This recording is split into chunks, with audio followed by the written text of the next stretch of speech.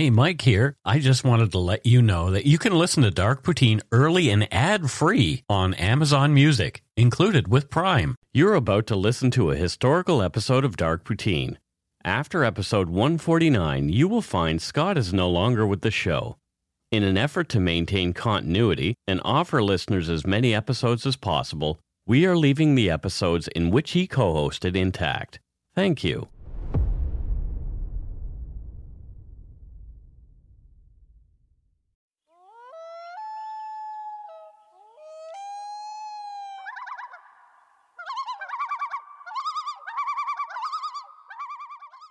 All the single ladies. All the single ladies.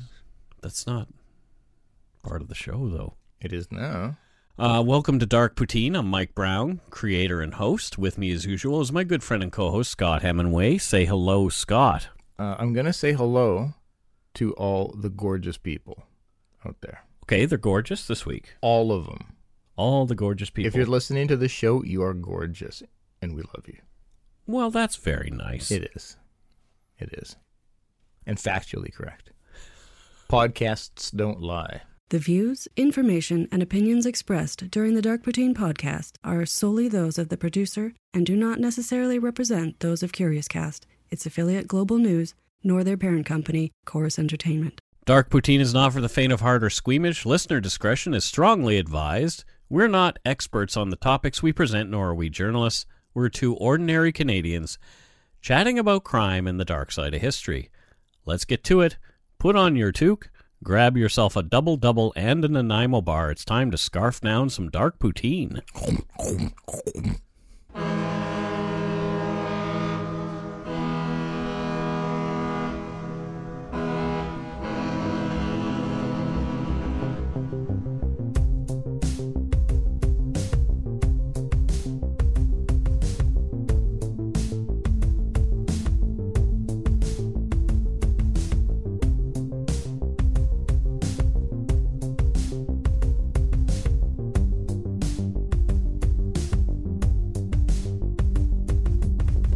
Episode 90. Woo! Whoa. This is getting bonkers. 10 more and we're in triple digits. Yeah, it's just fucking bonkers. 10 more. Yeah. Could you have imagined that, like, when we first sat down, we'd be 90 episodes deep with millions of downloads? I didn't think we'd get 2 episodes deep. You know, knowing us and our abilities to have ideas and not see them all through. Yeah. Like, to be at 90 episodes, going strong, it's pretty remarkable. It's amazing, to tell you the truth. Yeah, it really is. So this week's episode takes us back across the country to my home province, Nova Scotia. And this one I have a bunch of personal connections to that we'll get through as we go along. I love it when we have personal connections. It's a case that I've been wanting to cover for some time, and my interest of true crime has many of its roots in this story that happened one late spring night in 1971 in a local park in the Cape Breton city of Sydney. Did it have to do with gnome thievery? No, there is no gnome thievery. It's actually a murder. Oh, shit. Well, let's do this. This is Miscarried Justice, the murder of Sandy Seal and conviction of Donald Marshall Jr. On the evening of Friday, May 28th, 1971, 14-year-old Maynard Chant had been driven to Sydney from Louisbourg by his devout Christian parents and dropped off to attend a church service at the Pentecostal Church on Victoria Road in Sydney. Maynard was bored by the church service. Thinking he'd rather be out partying with others his age, he left the church early with the hope of meeting up with his friends. Maynard was no angel. As well as other minor incidents, he'd been convicted as a young offender for swiping milk bottle money in 1970, left out for the local milkman overnight. Most likely an employee of the now defunct Modern City Dairy. This is a petty crime, sure, but as I recall, it was a gateway crime for a few people who I personally knew who went on to do more serious crimes. Not to downplay that crime or anything, but my God, leaving money on your doorstep? You didn't leave it on your doorstep, you left it in your mailbox. Oh, still. Or in your milk box. There was a box for milk. Yeah, and it was just a a thing people trusted, but Yeah. typically young guys with a chip on their shoulder Yeah. would go around and steal milk money.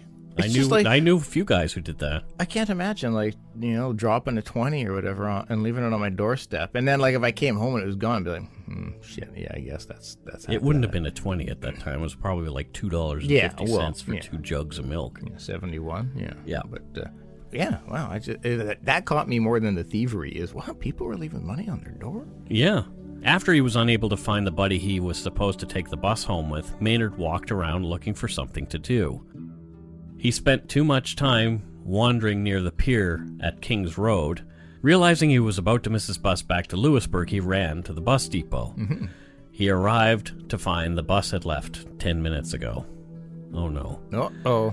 It was probably more than a third of the way back to Lewisburg by then. Rather than Chance having to explain the situation to his parents in a late-night phone call, Maynard decided that he'd hitchhike home. It was just after midnight. Oh, anytime it is a true crime story and I hear the word hitchhike, it's just like, oh, my heart. But not in this one. Oh. Not in this case. Whoa. As Maynard was making his way toward George Street, where he hoped to hitch a ride, he had to pass the darkened Wentworth Municipal Park. Out of the darkness near the park came another youth running up toward Maynard wearing a bright yellow jacket. The two had seen each other before at local dances. The young man was Donald Marshall Jr., also just called Junior, a 17-year-old of Mi'kmaq heritage, and according to a website dedicated to the preservation of the indigenous Mi'kmaq culture, quote, the word Mi'kmaq actually comes from the word Nigma, or my friends, which the early French misunderstood as the name of the people. The Mi'kmaq actually referred to themselves as Inuk or Ulnug, the people. The Mi'kmaq were the dominant tribe in the Canadian Maritimes, but in most ways, other than language, they were similar to the Maliseet in New Brunswick and the Abenaki of northern New England. And I don't know if I pronounced Maliseet or Abenaki correctly, but that's how they're written, so that's how I'm going to do it. Yeah. In today's classifications, Mi'kmaq belong to the Algonquin group. Okay. And so that's end quote. I love getting that history. When he came up to Maynard, he was bleeding and clearly upset. Oh, jeez. From Michael Harris's book, Justice Denied, quote, look at what they did to me, Marshall said, showing Chant a 4.5-inch gash on his left forearm. Oh, jeez. Who? Maynard asked. 2 fellows over in the park, Marshall said. My buddy's over there with a knife in his stomach. End quote. Whoa. After explaining the same story to 2 couples passing by, Marshall and Chant flagged down a ride back to Crest Street where a black teenager, 17-year-old Sanford, or Sandy Seal, lay in a pool of his own blood. Holy shit. Overhearing raised voices talking about a stabbing, a neighborhood man who just happened to be a retired RCMP officer had called Sydney police to explain what he'd seen. He'd given a description of a brown Chevy Nova he'd seen the yellow-jacketed man get into, and then it drove off back toward King's Road. Sandy Seal had been discovered by another group in the meantime. These were teens walking home from a dance, and one of them had run off to get help. When she returned, the brown Nova was just arriving. Junior Marshall and Maynard Chant hopped out. Okay. Sandy Seal moaned weakly that he'd been stabbed and was saying he thought he was going to die. Junior Marshall again showed his cut to the group of people gathering around, saying, I was there. Marshall did not approach Sandy Seal to offer help. Maynard took off his white church-going shirt and used it to help stem the flow of blood that was coming from the cut and pooling around Sandy Seal's body.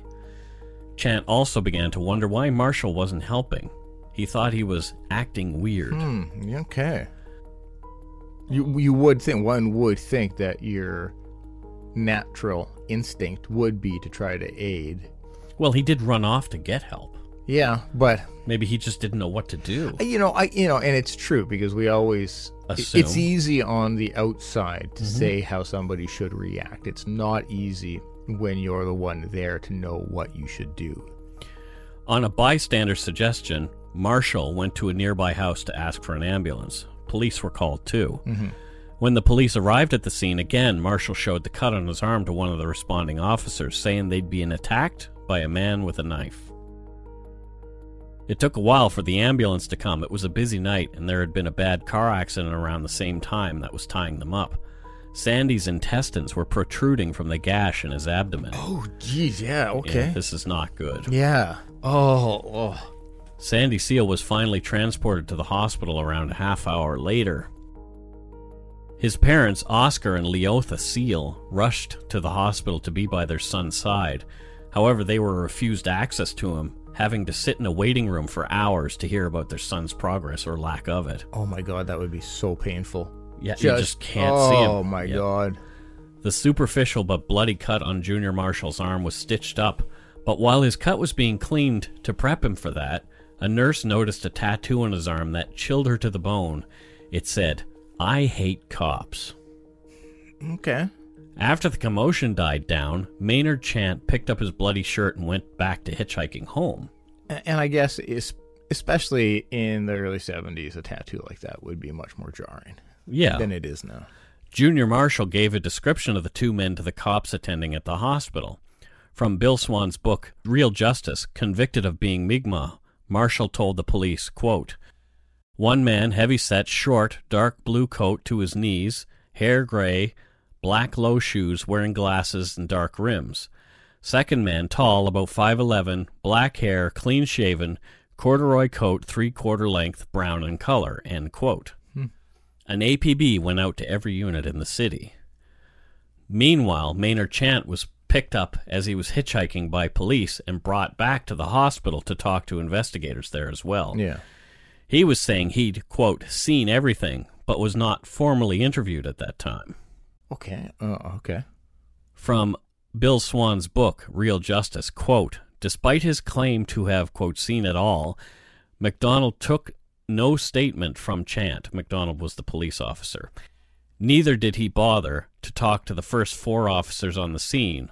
Donald Marshall Jr. had given a good description of the guy with the knife. What more could the detective need? For a few minutes, Maynard and Donald waited in the hospital corridor. Donald said, 'There were 2 of them, right?' Maynard shrugged. One police officer beckoned Donald, then led him down the corridor. 'We got 2 young guys we want you to have a look at,' the officer said. He pointed at 2 other teens seated in the waiting area. Oh. 'Those the guys?' the officer asked. Donald took one look at the pair and told the officer, 'No, that's not them,' end quote. Okay. It seems like a lot of pretty key detective work was really overlooked At the time. at the time. Yeah. I mean, It could have been the excitement just to get this young man who was bleeding into the hospital. absolutely. He had been stabbed once, so they didn't know whether or not he was going to live, but being stabbed once typically doesn't equal death either. Yeah, you would think, though, having somebody say, "I saw it all," That you would want to question. Yeah, right? no matter what evidence you may already have or anything, because you're going to court, the more you have, the better. So you would think, though, even if you can't take the time, you think you would call, "Hey, Brian, can you come and take this guy's statement?" But Yeah. it's easy. Again, it's easy on the outside. As Marshall was leaving the hospital with the 2 cops who'd drive him back home to his parents' home in the Member 2 Reserve, he passed a treatment room where doctors were working on a blood-covered Sandy Seal. He indicated later that it shook him seeing Sandy there. Yeah. Oh, I can imagine. Yeah. Maynard's father picked him up around 3:15 at the Sydney police station, and this 3:15 in the morning. And so you've got a son who's already been causing trouble, was supposed to be at church, and you're picking him up from the police station. So if I'm his dad, I'm going to be pretty PO'd. And let me get this straight. So he was 14 at this? Yeah, he was 14 years old. Wow. Yeah. Wow. And this is the evening that he's had already. What churches, like, because this all took place, you said, around 11 or midnight? I don't know. Right? Well, he went wandering after church in the evening. Oh, okay. All right. Word had gotten back to the reserve that it was actually Junior Marshall who'd been murdered in the park. His family was expecting bad news when the patrol car pulled up, but they were relieved to see him get out of the car, relatively unharmed, save for the bandage on his arm. Yeah. Yeah. pleasant surprise when you're hearing. Donald Marshall Jr. had a bit of a rep as a scrapper. From Michael Harris's book, Justice Denied, quote, "They called him Little Rock in the adolescent battlegrounds of Sydney. Junior Marshall was known as a kid who could throw his hands with the best of them," end quote. So he was a fighter. 14. No, Marshall was 17 at the time. Oh, yeah. Okay, I got confused there. Okay, well, still, but yeah. Okay. Despite the reputation, Junior came from a decent home. Both his mom, Carolyn, and dad, Donald Sr., worked and were respected in the reserve. His mom was a cleaner at the hospital, and Donald Sr. ran a successful plastering business. Donald Marshall Sr. was also the Grand Chief of the Mi'kmaq Nation. So he's the chief. Yeah. Making him, according to Harris's book, the spiritual leader of the 5,000 Mi'kmaq living in the Maritimes, primarily in Nova Scotia. So that's a pretty prestigious role to have. Totally. This made Junior, the eldest boy, the next logical choice for Grand Chief. Donald Marshall Jr. was the oldest of 13 kids in the family, 4 boys, 7 girls, and 2 more children in need who'd been adopted. Oh, okay, sweet. So it sounds like a good family, It really although does. very busy family. Yeah, but, hardworking parents, dedicated parents. A spiritual leader like the Grand Chief of the Mi'kmaq. Yep. You know, that is not a title acquired That's easily. like Prime Minister of Canada. Yeah. Like, because it's a nation. Yeah. He's essentially the Prime Minister of their nation. Yeah, that's pretty. Yeah. A pretty prestigious position. After elementary school, Junior Marshall was forced into a white school where he didn't feel like he fit. He failed a few grades. He was expelled from school after hitting a teacher who had grabbed him by the ear for chewing gum in class. That's a bit of a heavy price for chewing gum. Well, hit the teacher. Okay. All right. Yeah. I guess I glossed over that part. Yeah.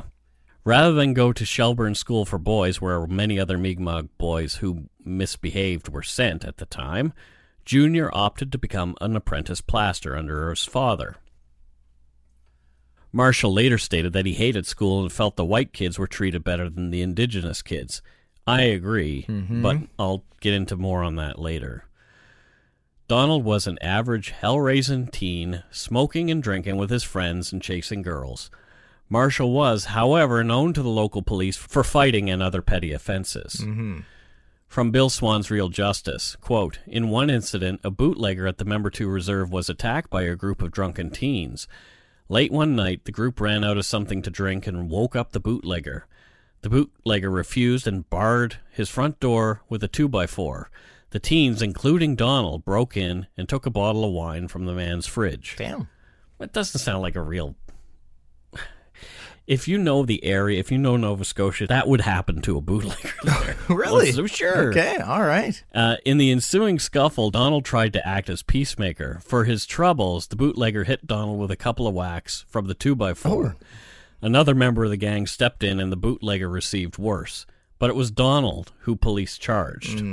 In court, he was found not guilty of assault, but was sentenced to a day in jail for stealing a bottle of wine, end quote. So that's the extent of his criminal record right there. A day in jail for stealing a bottle of wine from a guy who was already... It's not a bad price for a wine. I guess not. I'm just saying. Junior and his other Mi'kmaq pals would have old-school fistfights with other gangs of kids, often Wentworth Park, the very same park where Sandy Seal had been stabbed.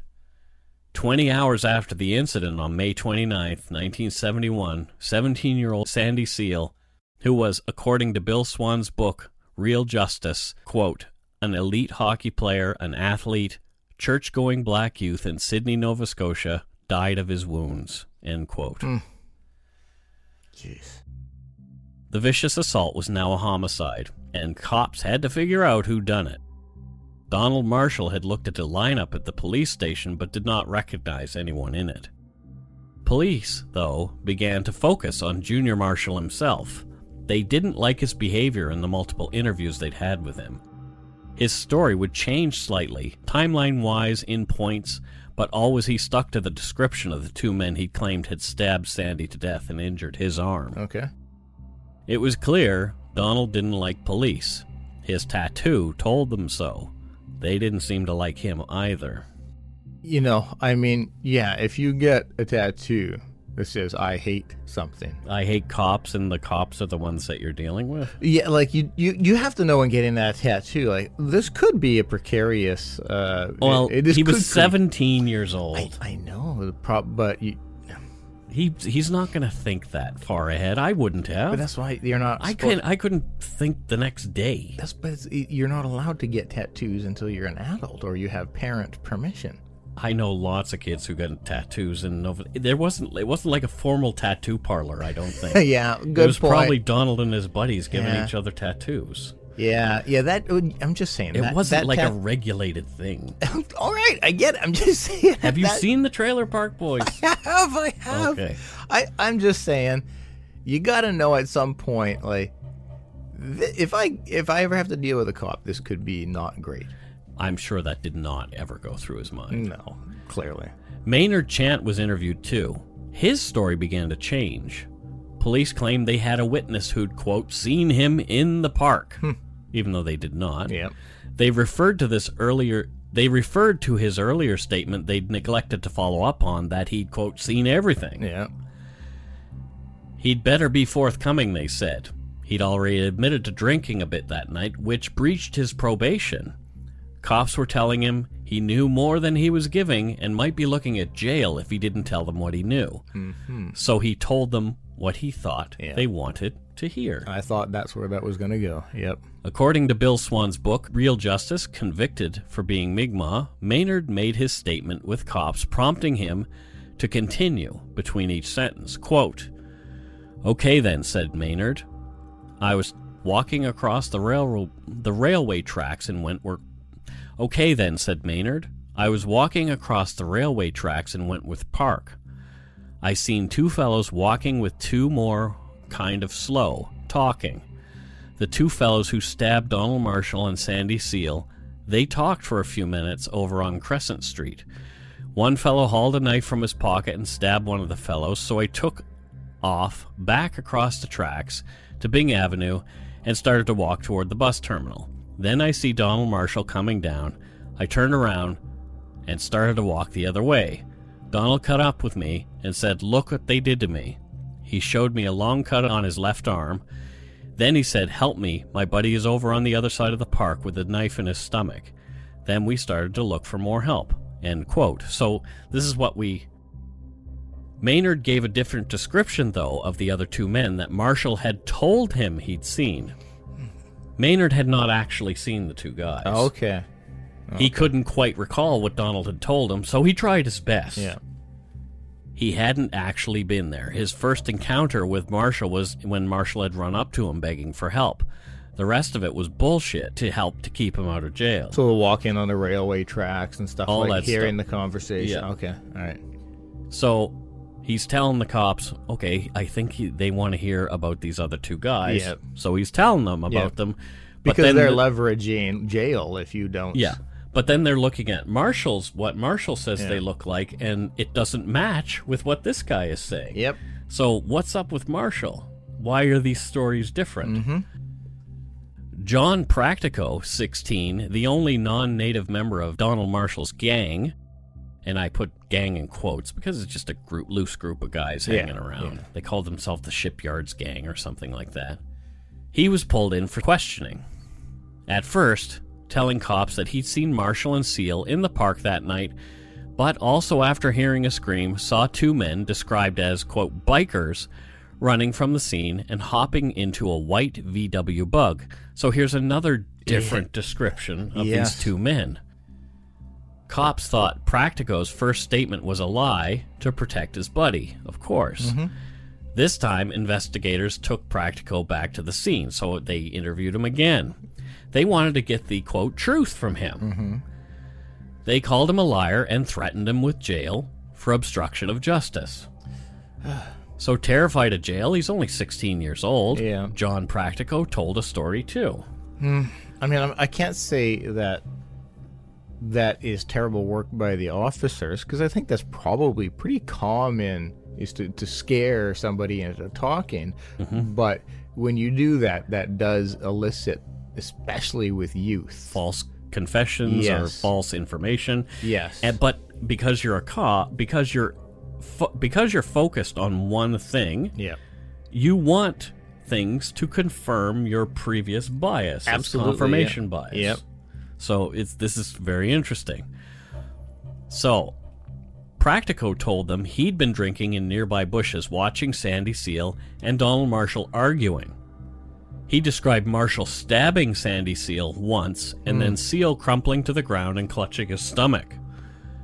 The only real truth in Practico's story is that he was drunk in a bush and had seen Marshall and Seal together early on. He too was telling cops what they wanted to hear. Cops went back to Maynard Chant, harder now. They called him a liar and questioned his story about the two men he'd seen leaving the scene. They told Maynard that he was playing with his own freedom here.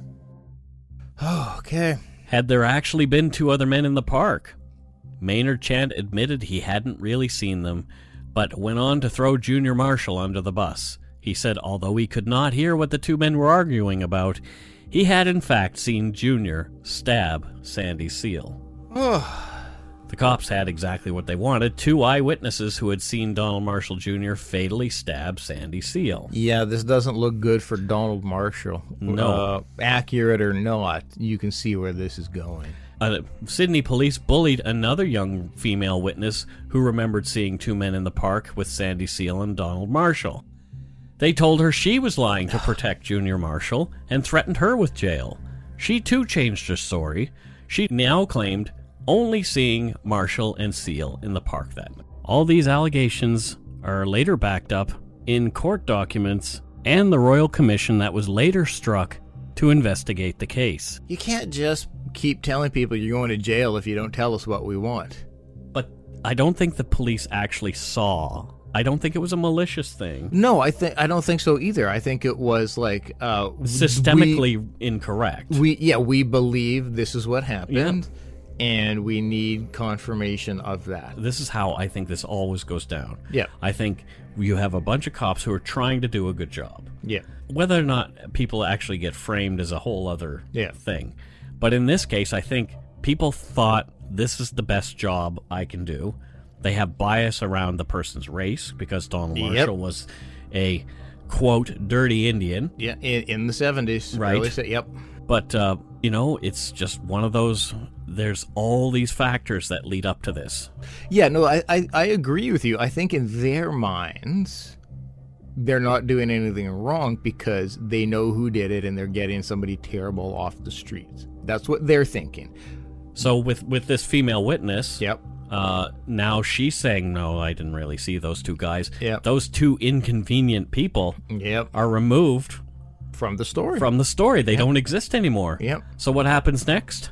You've got to find somebody. Well, you already have him. On June Yep. 4th, 1971, Donald Marshall Jr., 17-year-old son of the Mi'kmaq Grand Chief, was arrested and charged in adult court with the murder of Sandy Seal. Fuck. Oh, yeah. And so we'll take a break here.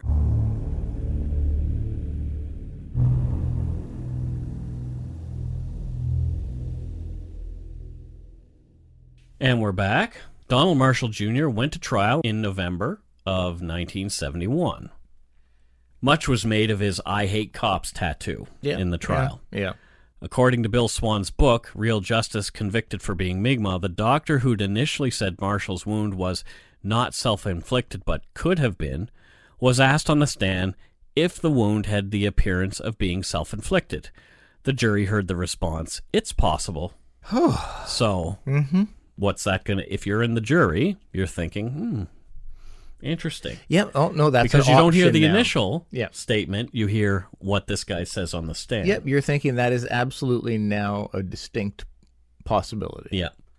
Maynard Chant and the terrified female witness told their, quote, stories from the stand, but even though John Practico had a crisis of conscience on the stand saying Junior didn't kill nobody, nobody bought what he was saying. They just thought he was trying to cover up for his friend, his gang mate. They're not thinking about it like a crisis of conscience. They're thinking about it as he's trying to save his buddy. And when I say gang mate, it's not like they're gang members. It's not like organized like the Crips and the Bloods and they're out like... Or the mob or something. No, it's just a bunch of kids. Yeah. It's just a bunch of kids. We had a gang of kids that would hang around too. We didn't call ourselves anything, but... Oh, that thug life, Mike. Oh, it was stupid. Donald Marshall Jr. testified in his own defense, sticking to his story about two other men, one younger, one older, asking for a cigarette. Donald claimed the other man said that he didn't like black people, using a word I won't repeat. After that, the older man stabbed Seal, slashed Donald, and then they both ran off. Whew. Whew. From Bill Swan's Real Justice, convicted of being Mi'kmaq, the prosecution closed with these statements. Okay. Quote, "They, the Crown and the police, have given you the best evidence that you could possibly get, and that's an eyewitness. Not one eyewitness, but two eyewitnesses, and I suggest to you that the Crown has discharged its obligation, and it is your duty, bound under the oath that you took for office, to find the accused guilty as charged." End quote. Stated very matter-of-factly. The all-white jury, made up of only men, who'd been glowering at Junior Marshall the whole time over the few days of the brief trial, came back after 4 hours of deliberation. Donald Marshall, in their eyes, was guilty of the murder of Sandy Seal. All-white male jury. Mm-hmm. Jury of his peers. Oh, yeah, those are his... Yeah. Yeah. Yeah, nailed it. From Bill Swan's Real Justice, convicted for being Mi'kmaq, quote, "At 4:45 p.m. on November 5th, 1971, Justice Dubinsky asked Donald to stand while he pronounced the sentence. The sentence of this court is that you, Donald Marshall Jr., shall be imprisoned in Dorchester Penitentiary in Dorchester, New Brunswick, subject to the rules and regulations of that institution for life." End quote. Now, we know this happens a lot to this day, but can you imagine just like you're a victim as well? Like you watched your buddy get killed. Mm-hmm. And now, so that's bad enough. And now you're being told you have to spend the rest of your life in jail. Well, we don't know if he's not guilty yet. Maybe this is all a story, Scott. Well, I'm just hypothesizing here. Well, let's find out. Do you want to find out? I would really like that. Junior Marshall was carted off to prison. His family wept for their son's life was effectively over. Only 10 days after Marshall's conviction, on November 15th, 1971, a 25-year-old man named James William McNeil came to the Sydney Police Department. Oh. He had a story to tell. It was bothering him so much that he could not sleep at night. Oh, this is going to be interesting then. So this is 10 days after 10 Marshall's days. conviction. Yeah. 10 days. It's fresh. From Bill Swan's Real Justice, convicted for being Mi'kmaq, quote, "That Indian didn't do it," he told police. "I was there. Roy Ebsary stabbed that kid." End quote. Oh, wow. So 10 days after. 10 days after the conviction. There's somebody saying, I was there. Here's the name of somebody who did it. Yeah. So this guy is the second guy who was with the person who Donald Marshall claims stabbed Sandy Seal. Yeah. McNeil claimed he and Roy Ebsary, a 59-year-old ship's cook, were drinking at the State Tavern on George Street in Sydney most of the evening, and they were drunkenly cutting through the park that night. Mm-hmm. Ebsary had a reputation for being cranky, especially unpredictable and even violent when drunk. Mm-hmm. He had been convicted on a weapons charge involving a knife previously. Okay, so he has a history of knife Use. in knife crimes. Ebsary also matched almost exactly the description that Donald Marshall had given to police of the older man in the incident, the man who had stabbed Sandy Seal. McNeil claimed that he and Ebsary were approached from behind by Marshall and Seal. From Bill Swan's Real Justice, convicted for being Mi'kmaq, McNeil said, quote, "The Indian put my right hand up behind my back. The colored fellow said, 'Dig, man, dig.' Then Roy Ebsary said, 'I got something for you.' He put his hand in his right pocket, took out a knife, and drove it into the colored fellow's side." "What side?" the investigator asked. "Left-hand side of the colored fellow. I seen Roy's hand and knife full of blood," McNeil said. "Did you see the Indian being stabbed?" the investigating officer asked. "No, I did not," said McNeil. "What happened then?" asked the officer.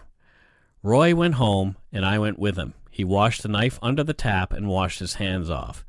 Then he told me not to say anything about it," said McNeil. "Did you ask him why he had done it?" asked the officers. "Yes, he said it was self-defense." End quote.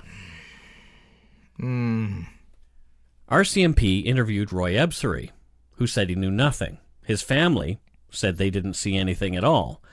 But, unknown to the cops, his 13-year-old daughter had actually seen him washing his hands and the knife off with blood. Oh, okay. That night. All right. But they didn't interview her. Well, in their mind, well, we've already got the right person convicted. We just have to do this for the sake of saying we've done it, is what I'm imagining. They gave Roy Ebsary a polygraph, and they felt he was being truthful. Oh, okay. Well, McNeil was re-interviewed by RCMP, who believed he'd made the story up.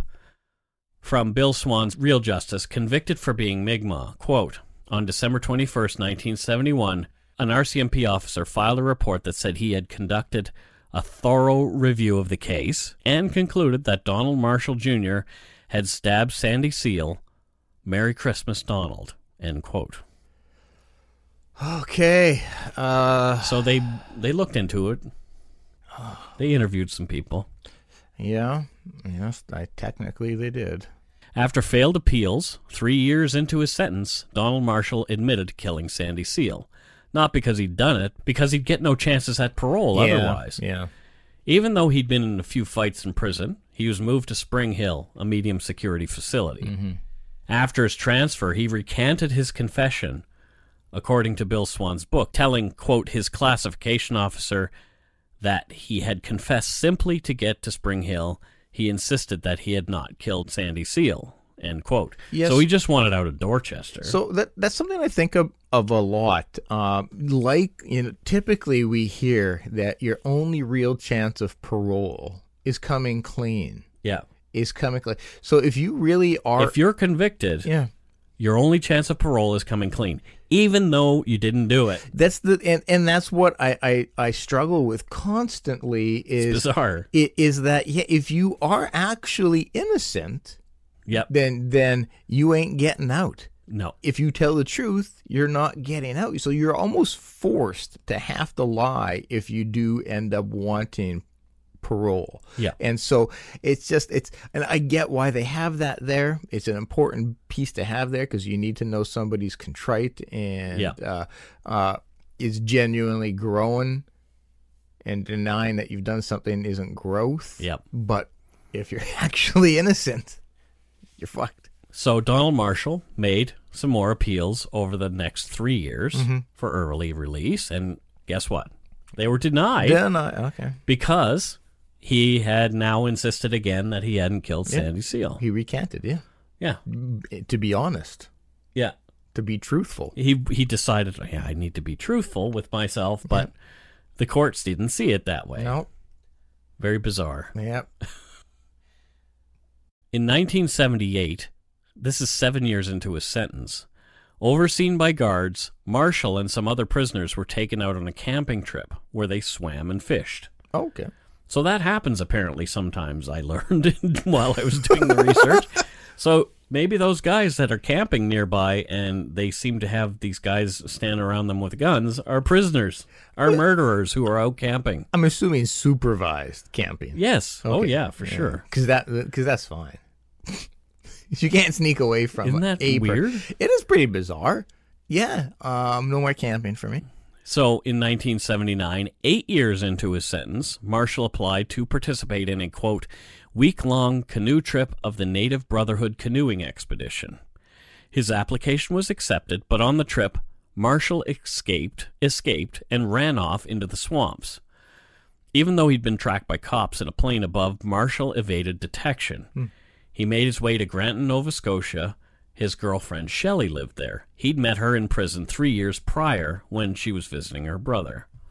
Marshall was found in the closet in Shelley's niece's room by RCMP officers and soon after taken away at gunpoint. He was transferred back to Dorchester Maximum Security on Halloween of 1980. Well, we don't want him escaping again. Yeah, I mean, again, it's the... I remember when he escaped. Did you? I remember Yeah. all of this. So was at that... Not the 1971, because I was 2. Was at that time, was everybody, the public, firmly in belief that he had done it? Yeah. Yeah. Okay, Yeah, so but there because was... we had no other information. Yeah, okay. All we knew that there was a murderer who had run off, Yeah. while Yep. they were on a escorted day trip. Yep. Okay. That's all we knew. What an again, you're innocent and you know that you're not going to get out because you're not going to admit guilt, and here's this opportunity to get your own freedom. Like, not to say like, no, that was a smart thing to do, go for it. Yeah. But I'm just trying to put myself in this person's shoes. Right.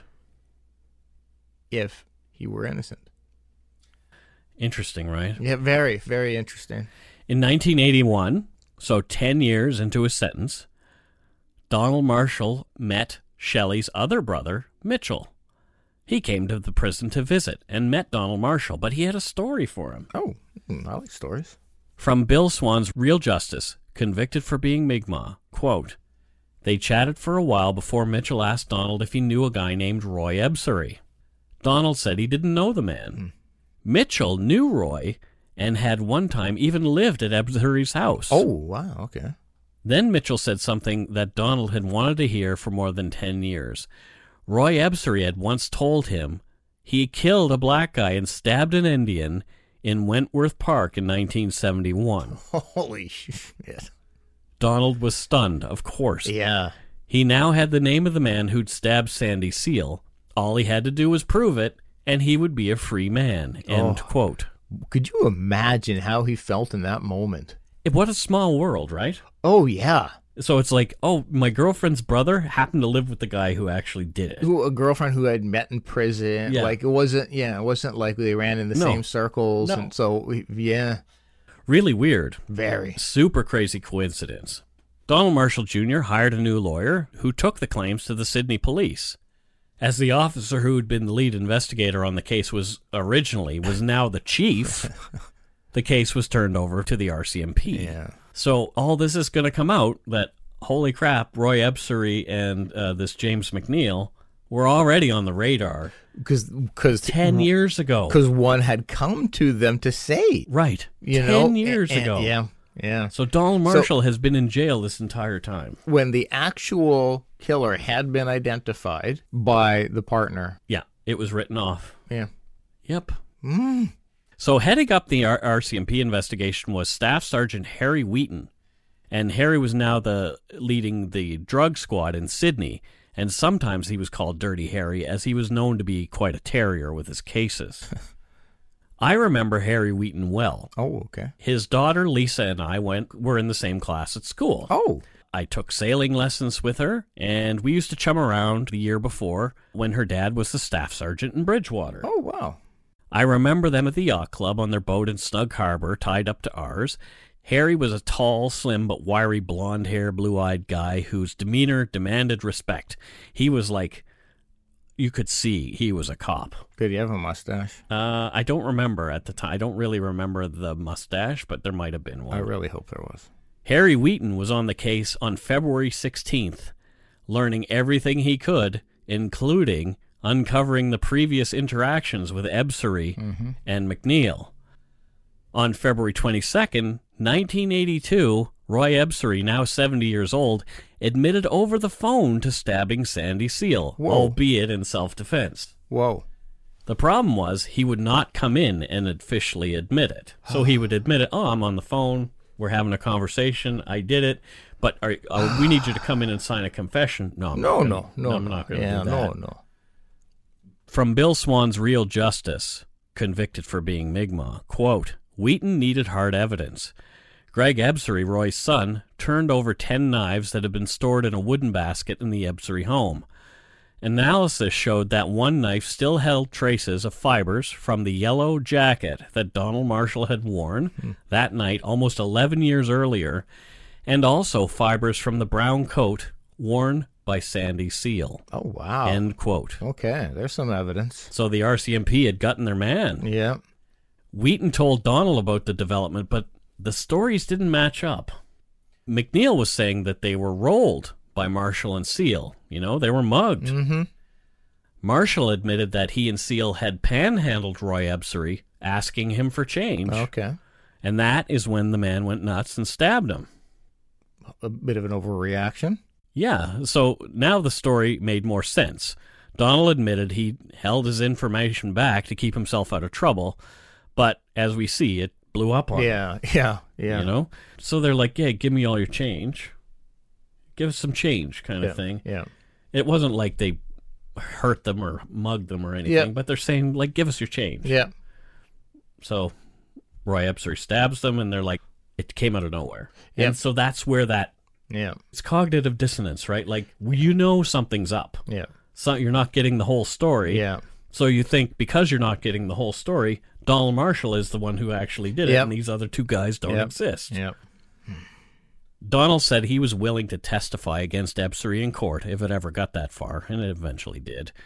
On questioning, all three witnesses, Chant, Practico, and the girl, all recanted their testimony, claiming it was coerced by the Sydney police officers on the case, doggedly trying to pin the killing on Donald Marshall Jr. As we were talking about, yeah. After much legal back and forth on the case, as ordered by then Justice Minister Jean Chrétien, on May 10th, 1983, almost 12 years since Sandy Seal had been stabbed in Wentworth Park, according to Bill Swan's Real Justice, quote, the court concluded that in light of all the evidence before it, no reasonable jury could, on that evidence, find Donald Marshall Jr. guilty of the murder of Sandy Seal, end quote. Oh. Donald Marshall was free. Holy shit. Right? Wow. In 1985, Roy Ebsary was convicted after 3 trials for the manslaughter of Sanford Sandy Seal back on May 28, 1971. Ebsary's sentence, initially 3 years, was reduced to 1 year by the Nova Scotia Court of Appeals, mostly due to his ill health. Oh, I hate that. The man who called himself the Reverend Captain Roy Newman Ebsary died of natural causes in 1988. Oh, gee, okay. So Donald Marshall spends 11 years in prison for a murder he didn't commit. But yet the actual convicted murderer, manslaughterer, right? And still killing. White manslaughterer. Yep. Gets effectively a year. Oh, you're an old man. Let's give him a break. I'm a sick old man. You get a year. Yeah. Oh. Yep. Donald Marshall Sr., Grand Chief of the Mi'kmaq Nation, on hearing of Ebsary's death, simply said, we sympathize with the family. Well, that's pretty big of him. That's, yeah. So his son is in jail for 11 years. And that just tells you the quality of Donald Marshall Sr. Yeah, of that family. A royal commission on Marshall's prosecution was called by Jean Chrétien in 1989. Anne Derrick, QC, well-known social justice advocate, lawyer, and daughter of my favorite history teacher, John Derrick. I know, here's another weird... What the hell, Mike? I know. Worked as Marshall's counsel during the inquiry, so she was Donald Marshall's lawyer during the inquiry, the royal inquiry. She's since gone on to become a justice with the Nova Scotia Court of Appeal. Oh, cool. In a big part due to this case. Yeah. After another 3 years, 19 years after Donald Marshall Jr. was wrongfully convicted, a 16,000-page Royal Commission report was released. No thanks, not reading. I read the summary. Okay. Yeah, which was like 100 pages. Nope, still not reading. Under the following headings, the Royal Commission made many recommendations. 1. Righting the wrong, dealing with the wrongfully convicted. 2. Visible minorities in the criminal justice system. 3. Nova Scotia Mi'kmaq and the criminal justice system. 4. Blacks in the criminal justice system. 5. Administration of criminal justice. 6. Police and policing. So race and bias were a clear part of the summary. Huge. And so here's from early in the report, quote, having found that racism played a part in Donald Marshall Jr.'s wrongful conviction and imprisonment, we believed it was important to ensure that our justice system will not and cannot be influenced by the color of a person's skin. Well, yeah. While we recognize that many of the causes of discrimination are rooted in institutions and social structures outside of the criminal justice system, We believe there are many specific steps that can and should be taken to reduce discrimination in the justice system itself. And so they went on to make a ton of recommendations that I won't get into. Yeah. But you can read the report. I've posted a link to it in our show notes. Donald Marshall Jr. was paid approximately $270,000 for his time in prison, as well as a lifetime monthly pension. Okay. Right, not a lot of money. Nope. He chose to go back to the fishery, where he ran into some legal trouble briefly over fishing rights, but it was just a blip compared to what he'd been through before. Yeah.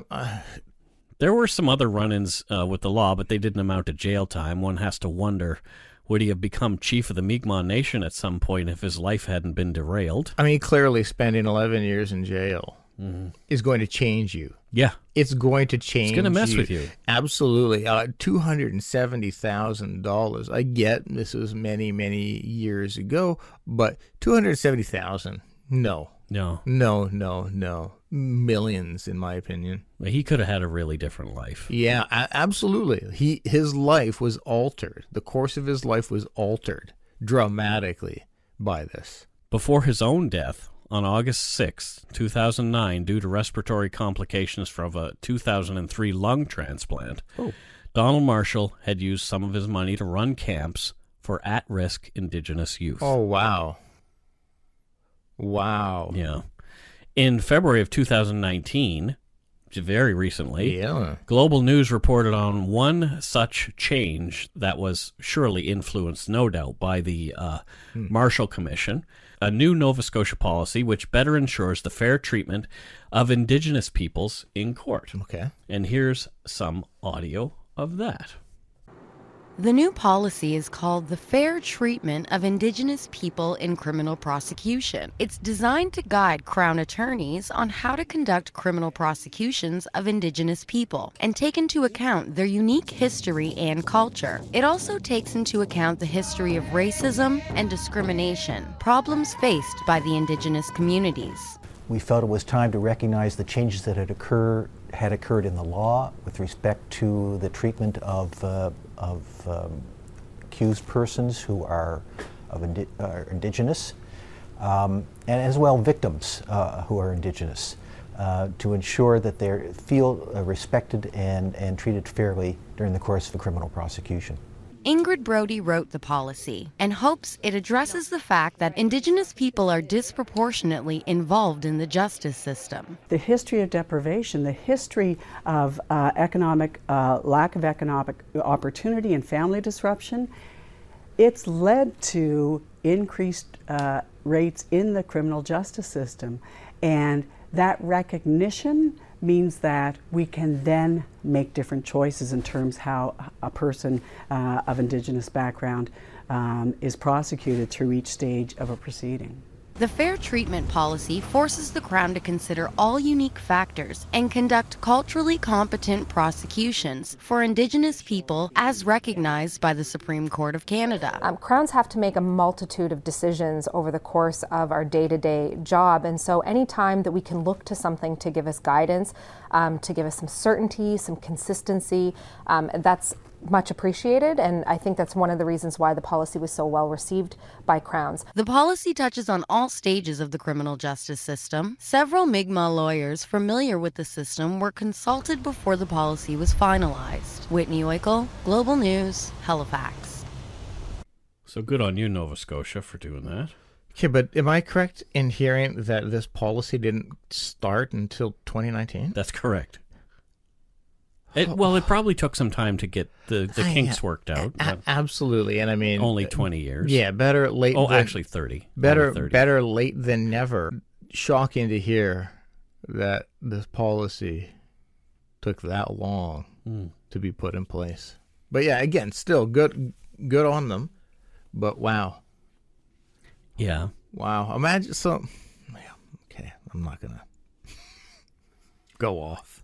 So as well as my personal brushes with violent crime, it was Harry Wheaton's involvement in this case that drew me further into true crime when I read Michael Harris's book, Justice Denied, and saw the TV movie of the same name. I've always enjoyed the fact that I knew somebody who helped free an innocent man. Yeah, no kidding. And also, as I mentioned, John Derek's daughter. That's kind of cool too. Like I have two connections to this case. Very, very, very, very surreal. Yeah, and people have actually. I got an email this week about how odd it is that Canada. It always seems to be a strange world, and how we're so much smaller, and there's connections. Like for example, last week's case, Chadwick Mulvihill. Yes, and now he lives in Surrey. Guess what? What's that? I'm sitting at lunch or at breakfast with my buddy Art yesterday, and oh yeah, he used to live next door to us. So they knew him when he was a kid.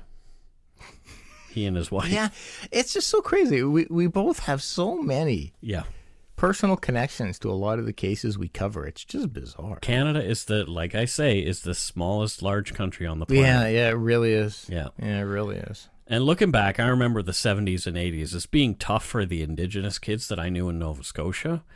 Many had been scooped and adopted out to white families, often far away from their homes, to help them, quote, assimilate into white culture. Yeah, that's not happening. No. I remember quite a few of them were angry or had been seen as kids with behavioral issues, and they were often bullied as well. And I'm saddened to admit that I was not always kind to these kids either, not all of them, and spent time and looking down my own nose at them. Yeah. But it wasn't something that I was taught by my parents. I think it was that weird mob mentality. Yeah, no, absolutely. Yeah, there were a lot more of us white kids than Indigenous kids in school, so being ignorant is easy. Yeah, and wanting to impress friends and go along with all of that stuff. I'm not proud of any of that. But but good on you for admitting. And can you imagine being torn from your home? Yeah, simply because you're Indigenous and put into another household. You're damn right. I'd be fucking pissy. Yeah, I'd be pretty upset and pretty my God. Yeah. I can't imagine. No. You can't even fathom it. But that is a part of our history.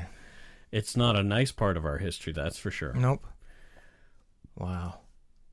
And that's it for this week's story. Oh, and on a high note. Great. Okay. Yeah. End on a high note. I mean, it is dark history, so... No, it fits the label of the show, for sure. Yeah, for sure. But, I mean, we address it, I think, in a way where... we're hoping to bring some sort of understanding, and the fact that we're able to view Canadian history in the way that we do. This case is, an interesting one because, like I say, race did play a big part in this young man's conviction. Yeah, we love our country. I love being able to say I'm a Canadian. I love the fact that this is where I was born and raised. But the luck of the draw only, too. For sure. But that doesn't mean we're naive or blind to what has happened in our country. That's right. And I think us acknowledging, speaking our disgust, hoping for change is actually part of what makes our country so great, is that we don't want to sugarcoat anything.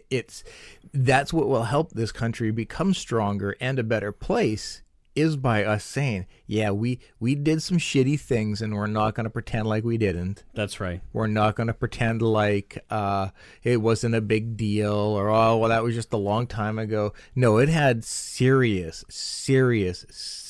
ramifications for the Indigenous community. All kinds of shit that was done to them.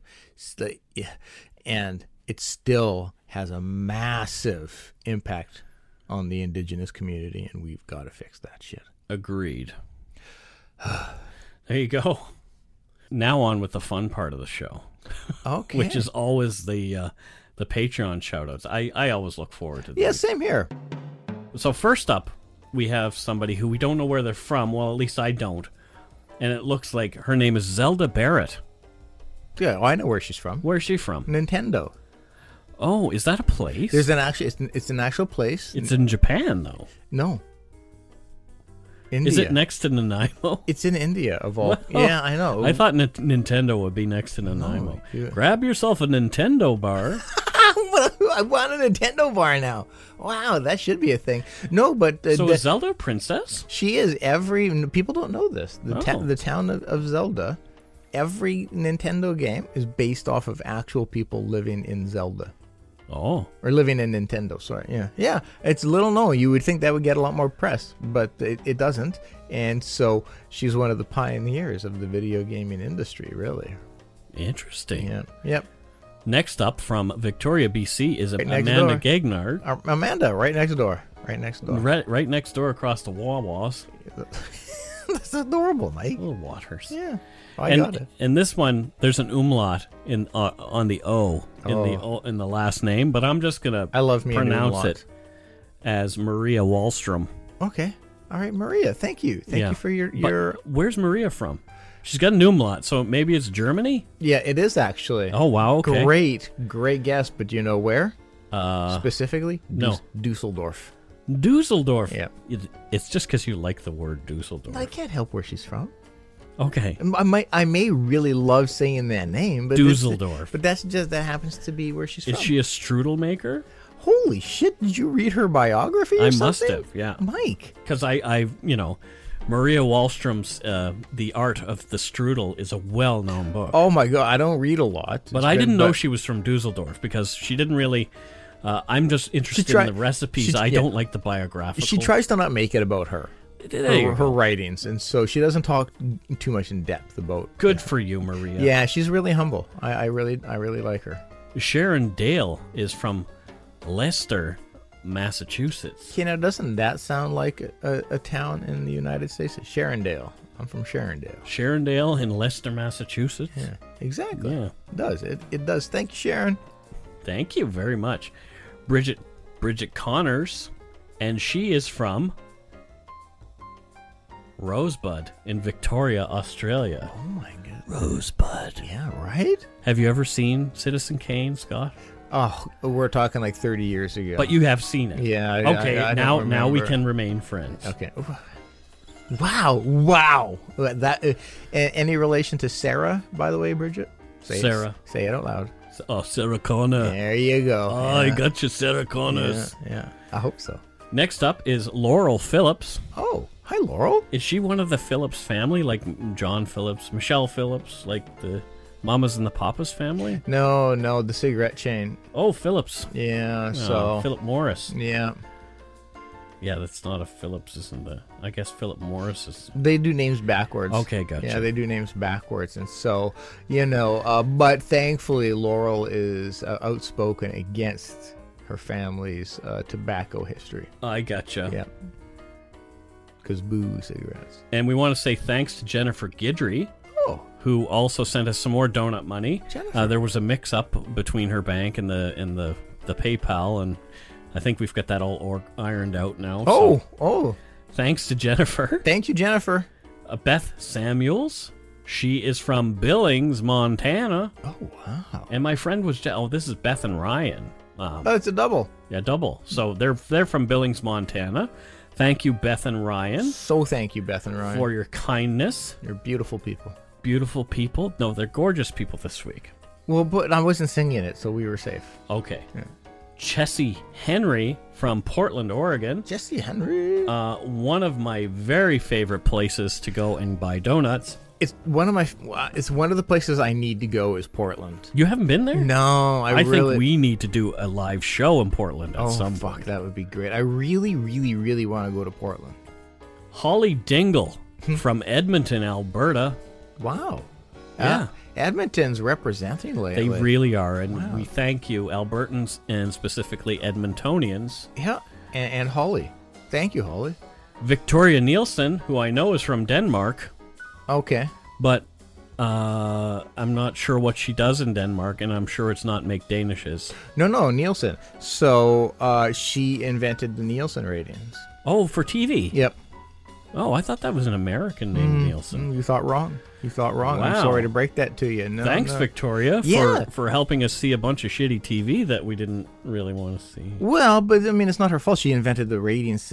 She invented the Nielsen rating system. But it's not her fault that shitty TV.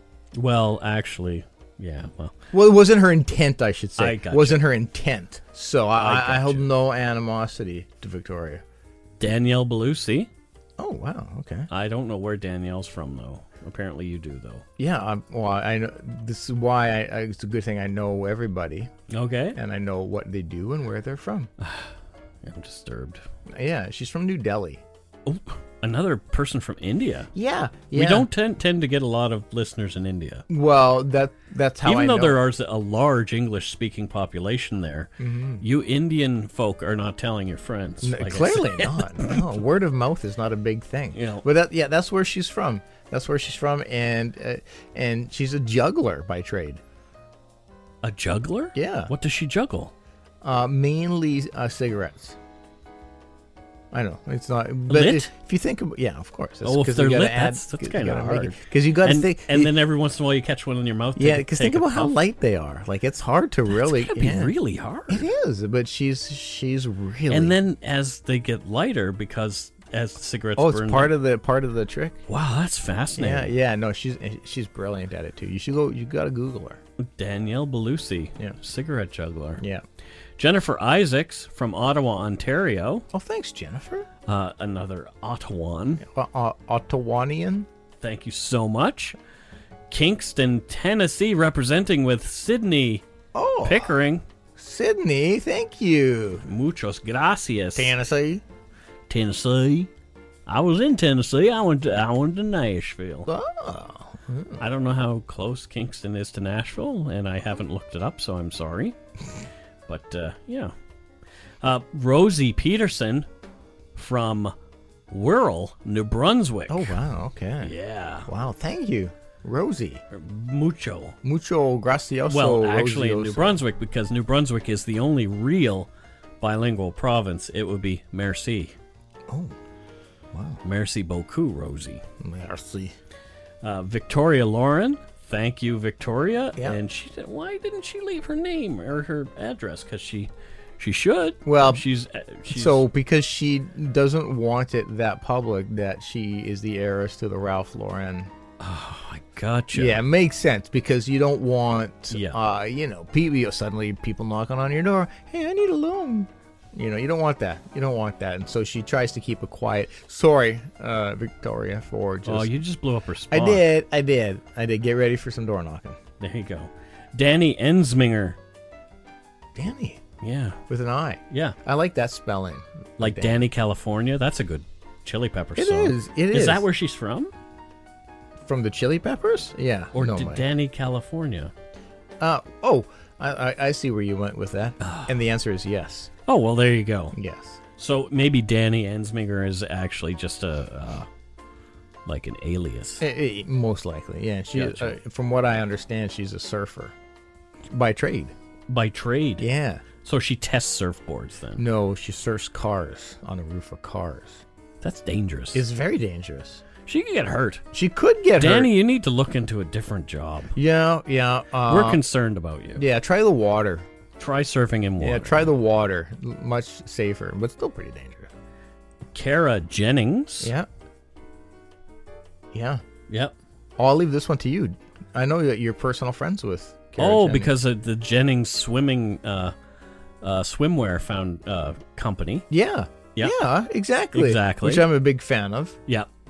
I don't fit into anything, especially the men's suits. I look sort of ridiculous in them. I'm a one-piecer. I look like a stuffed sausage in those. Oh. But anyway, she lives in outer Sklavobia. Not inner Sklavobia? No, not anywhere near. No? No. No? Yep. Oh, that's tragic. It's cold there, though. Well, I'm sure it's even colder in the outer Sklavobia. So. Yeah, so no matter which Sklavovia you live in, But it's cool. interesting that the swimwear is from outer Sklavobia. Yeah, I would imagine not a lot of swimming. Well, maybe, like they do in colder countries, they'll take a sauna and then they'll run out and jump into icy water. Okay, interesting. Yeah. That explains a lot. Yeah. Okay. Explains a lot. It does. It does. Well, there you go. So Jordan Allen, or is it Jordan O'Neill? We're not sure which you are. Jordan. It's a Jordan. We know the Jordan. And from Barrie, Ontario is a prime minister, a PM. Yeah. Thank you so much. Seriously, Jordan. Amazing. And we still have had no PMs reach out to me to be on on our after show. No $10 people reach out to us for a call. But they should.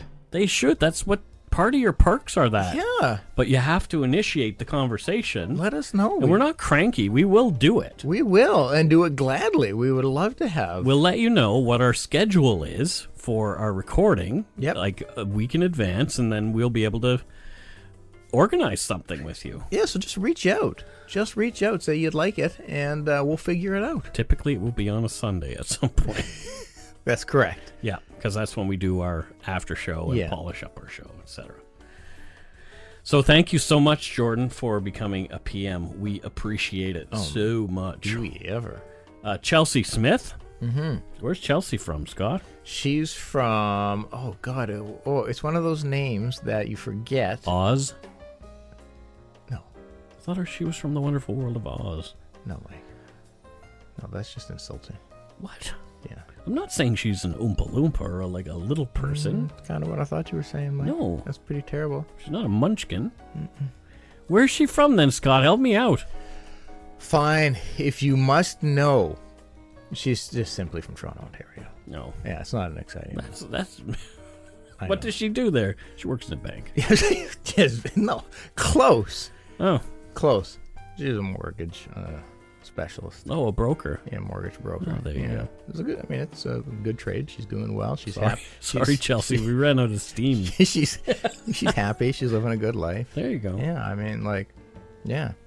And we have another Chelsea, which is odd, right away. Battle of the Chelseas. And that's Chelsea Ribeiro. Chelsea. From Prince George, BC. I wonder if she's related to Mike Ribeiro. Remember that guy who used to play for the Montreal, and he played for Dallas after that? Great. He was a very good hockey player. Yeah, he was a good hockey player, but he was also seen as a bit of an overactor when it came to penalties. Yes. Yeah, he was a diver. Yeah. He was, I've been shot. Yeah. I've been shot through some sort of weapon. I think I might overact and die. Woe is me. Does he pull out a... Woe is me. I'm dying from the coughing. Does he pull out a monocle? No, someone gave him tuberculosis, and that's why they're in the penalty box. Oh, shit. Wow. Yeah. Wow, that's like a 10-minute penalty. Oh, 10 minutes for tuberculosis. Yeah, you get 10 for tuberculosis. Oh, boy. Yeah. Well, it fits. It does fit. That's a serious crime. It does. Look, we have money from Donut Money. Oh, sweet. Yeah, so let's see here. It's better that they do that and then just send us donuts. Right? I kind of agree because, Jennifer Guidry sent us some more money for Donut Money. Small lost credit card issue, got mixed up with US dollars to Canadian. Totally my fault. Big smiley face. Wait. Well, thank you. And so she sent us 51? Yeah. Wow. It's like after PayPal takes their cut. Wow, though. That's really awesome. Yeah. Let's see. Miss C. Maureen sent us some money, but did she leave us a note? I don't know. I'd love it if she did, but some people just don't. Some people are just kind. They're just givers. And they give us some cashola. Yeah. And they don't leave a note. But if you do, we will always say something on it. So, Miss C. Maureen Yost. Nope. No note. She just gave us some cash. Super nice of you, Maureen. So, thank you very much. Thank you. Much appreciated. Mucho gracioso. Gracioso. Thank you so much to our patrons, past and present, for your pledges. We really appreciate your support of the show. If you want to help support us, you can do so at patreon.com/darkpoutine, or for one-time support, you can send us some donut money via PayPal at our email, darkpoutinepodcast@gmail.com. You can send us Interact there too. And if you don't already, it would mean a lot to us if you subscribed to the show. Yes. You can easily find us on iTunes, Podcast, Google Play, Stitcher, TuneIn, Spotify, or wherever you get your on-demand audio. I was listening to our show in a Tesla the other day. Oh, was that Sean's Tesla? No, somebody else's. Oh, wow. Multiple Teslas. Wow. How was the Tesla? Amazing. Oh, shit. And it was one of the dual-engine ones, so he nailed it, and let's just say I was back in my seat and could not move. Wow. Yep. Check out our website, darkpoutine.com, for show notes and other cool stuff. Give us a follow or a like on Twitter, Instagram, Twitter, Facebook, and Instagram. Just search for Dark Poutine. Most importantly, tell your friends about us. Word of mouth is a powerful thing. We'll be announcing the winners of the books next week. Oh, yeah. And interestingly, we have had a number of entries. Oh, and cool. As of right now, as of this moment, which you will not be able to enter when you hear this, we are at 319 entries. So I have to to set up a randomizer for 319 entries, and I'm sure that'll go up from when we record this to when it releases and the contest is That's over. pretty awesome, but it's a great book, so it's worth it. It is definitely worth it. So, Dark Poutine Milkshake Contest, people are gonna find out who won next week, and hopefully it's not somebody in outer Sclavobia. So. Shipping will be $7,000. 7,000 Dutch kroner. Oh, I don't know. Oh, okay. Yeah. Anywho, we are crazy. Clinically. Yep. So that's it for this week's show. Wow. We made it, Scott. We did. A fascinating one. Very fascinating. I like this episode. Yeah, I'd like to do some more falsely convicted stuff because there's a bunch of that here in Canada, sadly. But there is a all over the place, and it is just another reason why I don't support the death penalty. Yeah. Oh, exactly. Can you imagine? Yeah. Putting people to death who didn't do it. I just think about the amount of innocent people who've actually been put to death. Yep. Yeah. Well, that's it. Don't forget to be a good egg and not a bad apple. Bye-bye, everybody. Guten Tag. Smooches.